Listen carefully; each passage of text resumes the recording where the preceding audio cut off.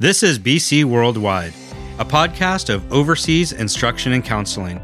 We report on the biblical counseling movement around the world.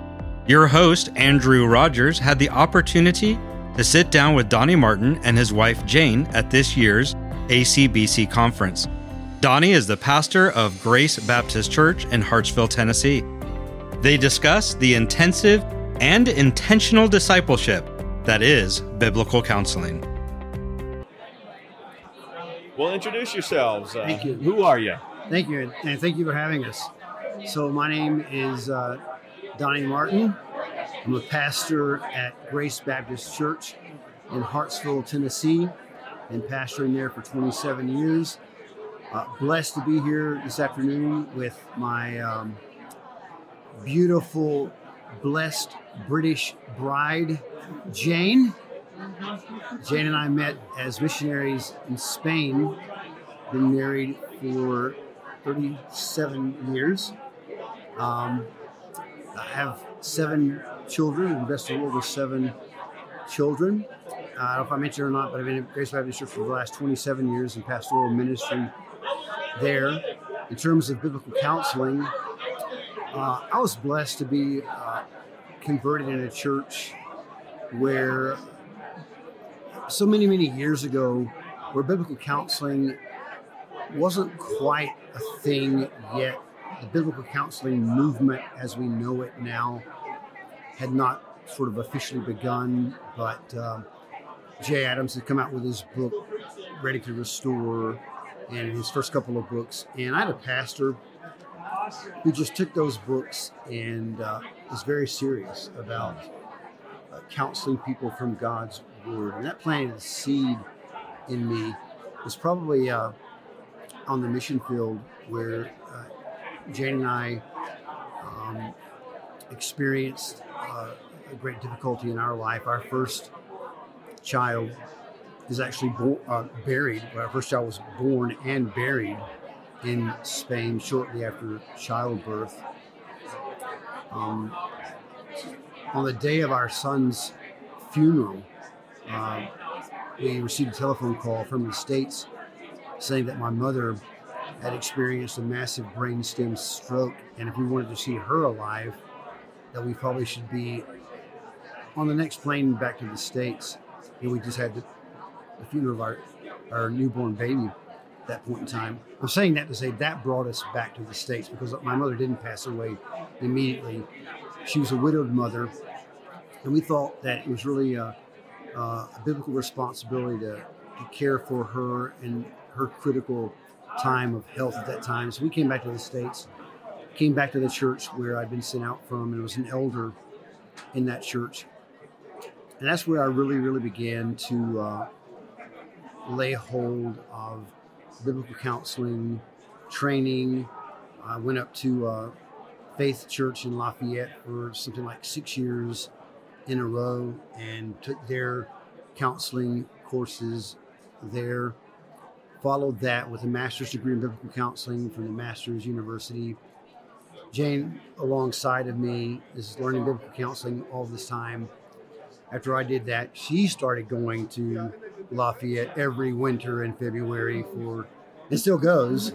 And our daughter ended up at Lafayette at Vision of Hope on staff there. Our daughter Annie. We've got a lot of our training from So I want to clarify something real quick. Yeah. So you were born in England. I'm British, yes. I was born in Scotland, actually. You were born in Scotland. Oh, okay. Now, did you grow up in Scotland? I grew up in Scotland for 5 years. I was raised in London. And then I became a missionary when I was 23 with Open Doors, Brother Andrew. I ended up in the Middle East for several years. And from the Middle East, the Lord directed me to come to a Bible school in America. And from there, I got thrown out of America because my visa ran out. And so I ended up in Canada. And I wanted to come back to America. And the Lord said, no. And I ended up going to Spain as a missionary again. Where I was. Back to the mission field. And that's the end of story. All right. Yeah, very so good. Okay. American boy meets a British girl in Spain on the mission field. And that's the title of your book. Right. Title of the book, yeah. Okay, so back to Yeah. so you're going to counseling training. You've already gone to masters, or at least I in was the raising process. 7 Right. children. It wasn't time for me. I Yeah. wanted to, but I just couldn't. But then about 5 years ago, I finally. No, how long have I been a counselor? About 4 or 5 years. Well, I mean, you've been counseling Yeah, but I've been forever counseling. in terms of your certification. Right. We're both ACBC certified. We have a daughter who's ACBC certified, 2 daughters. That are and we have a daughter who's receiving her ACBC certification here at the Okay. conference. Yeah. Uh, Only she's not here. She couldn't be here. yeah. So we've been in pastoral ministry, biblical counseling for the entire time. We love the fact that Jane takes very seriously the Titus 2 principle of, whereas I'm sort of encouraged in Scripture in 1 Timothy 2:22 to be passing these things along to faithful men. Certainly Jane has a responsibility from Titus 2 to be teach younger women, right, to love their husbands, to be keepers of their homes. And that's something she takes very seriously and has for years and continues in our ministry today doing that once a month. She has our Titus 2 meeting in our home. So we make a joke about that. We call it her a Titus 2 tutor in the sense of being a teacher, but also being a Titus 2 tutor. In other words, I'm tooting this horn about this is a ministry that older women should take seriously. In terms of OIC, we were blessed to be introduced to OIC through a fellow pastor in Tennessee, Mark Mann, who's in Mount Juliet. Mark and I came to know each other through our affiliation with FIRE, the Fellowship of Independent Reformed Evangelicals. And Mark had been with OIC doing ministry in Europe, and there came a need for, I think it's Rob Roy. He'd been ministering with Rob, and a couple of years ago, pre-COVID, Rob's wife became ill, and he wasn't able to make that journey. And so Mark asked us if we would pinch hit. I was kind of second string, so to pinch hit there and to go with them pre-COVID over to France, which we were able to do, and God willing, going back into this month. Well, we did module 1 pre-COVID, and the idea was to go spring, fall. And you know how travel got shut down. France was pretty serious about things, traveling to Europe, coming from Europe back in the United States. So it all just kind of got shelved, and we're back in the saddle, God willing, going back at the end of this month for module 2. What do you think is important for us to understand about what you've done is you've blended well biblical counseling and missions. And so, sometimes we see that as, sadly, we see biblical counseling as this separate ancillary ministry to the church. We see missions as this separate ancillary ministry, and the two should not meet. Or, or the fact that they do meet is, wow, didn't see that combination before. So kind of like things you might learn when you go to Spain or England or other places, like, I've never seen things combined this way before. Yeah. Speaking of food. Yeah. But obviously you guys never really saw any of that kind of disconnect. No. You've happened. seen that. Yeah, you've Yeah. seen So- them together. So if you don't mind, speak a little bit about Sure. that, just that. So, missions, the Great Commission, our Lord commanded us, go and make disciples. I think about that, the Great Commission with 3 M's. Make disciples, mark disciples, baptism, and then mature disciples. So make, mark, and mature disciples. And the maturing of disciples is, and teach them all that I've commanded you, to obey all that I've commanded you in Scripture. So it seems fairly seamless to me. I like to think of counseling as intensive and intentional discipleship. Someone's come to us, and I forgot who used to say, maybe it was Randy Patton years ago, I forget, but disciples come to us and they're like Swiss cheese. They're new believers or they're maturing believers, but they have these holes, pockets in their discipleship, and biblical counseling is helping to fill those holes and bringing a disciple who's new and needs maturing, or a disciple who needs an area of their life matured. And that's what biblical counseling is bringing maturity Yeah. to holes and pockets of immaturity in a believer's life. And I think it's also been a big part of being a part of the church and him being a pastor. I don't think you can stay as long as we've stayed in the church and not be able to counsel people biblically, because you just don't last. We wouldn't have lasted without the counseling we've had through Lafayette and ACBC, and we wouldn't be who we are today without that. And we've been able to pass that on, and that's been a wonderful thing. Yeah, do you mind speaking a little bit more about that? The aspect of being a missionary and then being a pastor and a pastor's wife, and the need for counseling, and just how counseling itself has impacted you. Well, I think we all need counsel. We all need the instruction of the Word. The wonderful thing about ACBC is that we've been able to counsel ourselves, speak truth to yourself, you first, but just seeing the joy of that and seeing how it's transformed my life, to be able to share that with others. And sometimes I have to remember, they haven't had the teaching I've had. I'm here to give them that teaching. I'm here to help them, with the things that I've been helped so much with, that has changed my life, that I've got a gift to give, a treasure. And I can't expect people to just jump on board and just stop doing that, stop it. Right. Why can't you just stop it? But I go, oh, you've had 5 years at Lafayette, every year ACBC conference. These people have had nothing compared to that teaching in the church. But anyway, that's... So you didn't have to be perfect before start to counsel others. No, still not. No. Yeah. Yeah. One of the things that I hear myself saying regularly to counselees, maybe at some point in the counseling session, maybe at the end of the counseling session, is just one of the great blessings and benefits of counseling is that I'm hearing me say to you things that I need to hear. In other words, everything I just said to you ricochets off you and comes back to my heart or to my mind or to my marriage. So I'm sitting here counseling a husband with 1 Peter 3:7 about husbands living with their wives in an understanding way. Like, unless your prayers be hindered. Well, guess what? Husband, finger comes back to me, live with your wife in an understanding way as the weaker vessel, as that prized, treasured vase that should be honored and respected and lived with as a prized, treasured vase. So that's the blessing is it just ricochets right back. It does, to us. I can say that recently, definitely, with having older children, a lady friend of mine struggling with an older daughter. I thought, well, I need to be listening to myself here.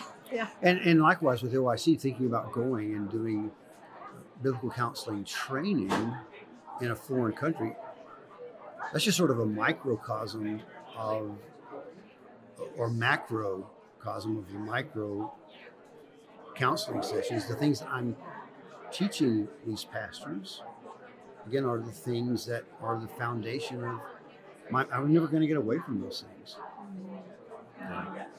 Could you speak a little bit to, you're pastoring a church. That's right. All right, you're full-time. Full-time. And then at the same time, you've done some teaching for OIC. Mm-hmm. You plan to do more in the future. Really? So that's time away. Mm-hmm. And so how important is that? Again, from a philosophy of ministry, right. I think a lot of us sometimes, we recognize the care and concerns we have for our own church. There's needs that our church need, and so on and so forth. But then there's also the aspect of being used to strengthen other churches, to be churches that are always about sending and spending. Mm-hmm. And so there's a vision within your church that this is important, mm-hmm. and you're modeling it by doing that. But talk to me a little bit about just how do we go about creating more of a culture of that among our churches? That's great. So I am pastoring a church. I am a pastor in a church in Tennessee. I'm one of 4 elders. And our philosophy of ministry in the church is that the other older elder in the church and myself is that God willing, it's imperative. It behooves us, what we said, it behooves us to raise up younger men in the church so that, with a view, God willing, that there will be a seamless transition of pastoral ministry in a church. Something seems to be a little bit awry when there's this single man leading a church and he dies, or he gets sick, or he goes away, or he moves away, or whatever the case might be, and the church is led shepherdless. Peter says, shepherd the flock of God among you. She's like, part of shepherding the flock of God among you has to be allow for shepherds, be growing shepherds to shepherd the flock of God among you, so that there, again, God willing, is a seamless transition from older shepherds to younger shepherds, so that the church of the Lord Jesus Christ is not left shepherdless. That would be a dereliction of duty on my part as a shepherd, to leave his flock shepherdless. So I'm trying to answer your question by saying the philosophy of ministry of raising up shepherds, and when they're in place, that just physically allows for the possibility of an individual like me to be gone somewhere, because the church is not left shepherdless. There are young guys in our church right now that are not just learning to shepherd, they are shepherding, because we try to cultivate that culture in our church, and they preach as often as I do. They teach as often as I do. And so it makes it possible for us to be out. And there's no beat missed. There's no heartbeat missed in the shepherding going on. Yeah. That's good. That was something that I was actually challenged with some years ago by a missionary, and that was, there's the older, somewhat unarticulated philosophy that if you're young and inexperienced, then you're qualified to be a missionary. And what he was saying, the challenge that he was giving was, have we ever considered developing a philosophy of missions where we actually send out what he just would call A players? Yeah. Send out the A players and do the backfilling right. at home domestically. And to a certain extent, you're talking about that. Yeah. Let's develop pastors, let's develop leaders in our midst that frees a number of us up, including them in the future, to go out and strengthen other churches. I mean, the pattern we see in Scripture is sending out the best. Yeah. Right? They were sending out the best. Listening out, it seems good to the Holy Spirit and to us to send out these couple of guys, and they were top tier guys. They were the top, right? And we're maybe training others to come alongside, but sending out the best. Well, I just thank you so much for your ministry, and thank you for participating with OIC and the training in particular that we're doing in France and other places. And so really encouraged by your ministry at home, but also encouraged by your ministry abroad. And thank you for telling your story. Appreciate hearing about that, and looking forward to that book that's coming out. But any particular way we can pray for you? I just pray for the younger women that they'll get a hold of Titus 2. That's my heart for them. That's the one mandate in Scripture, that as older women we're to teach the younger women that they might grow in holiness and love God and grow in their prayer lives. Especially, I think that's my burden right now, is a lot of people are running around crazy and they're just not praying, and so they wonder why their lives are falling apart. And so that's my prayer for the women, is that they'll grow in the Lord. I would say, please, for grace and strength to lay our lives down for the kingdom's sake, and to keep running the race, and to finish the race well. I like to say to young guys, finish strong, and it needs to be said to me as well. Bear fruit in old age. Yeah. Good. Yeah. Well, again, thank you for your ministry. Thank you for your time. Thank you for having us. Blessing for us to be here. Thank you. This is BC Worldwide, a podcast of overseas instruction and counseling. You can learn more about the stories of God's grace around the world at bcworldwide.org. If you'd like to know more about the ministry of OIC, go to our website at discoveroic.org. You can also follow us on Twitter, Instagram, and Facebook. If you'd like to receive regular updates on God's grace through biblical counseling, please sign up to be an OIC Insider by clicking the Pray button on our website. You may also invest in the efforts of OIC through our website by clicking the Give button. I'll share more with you about God's grace next time at BC Worldwide.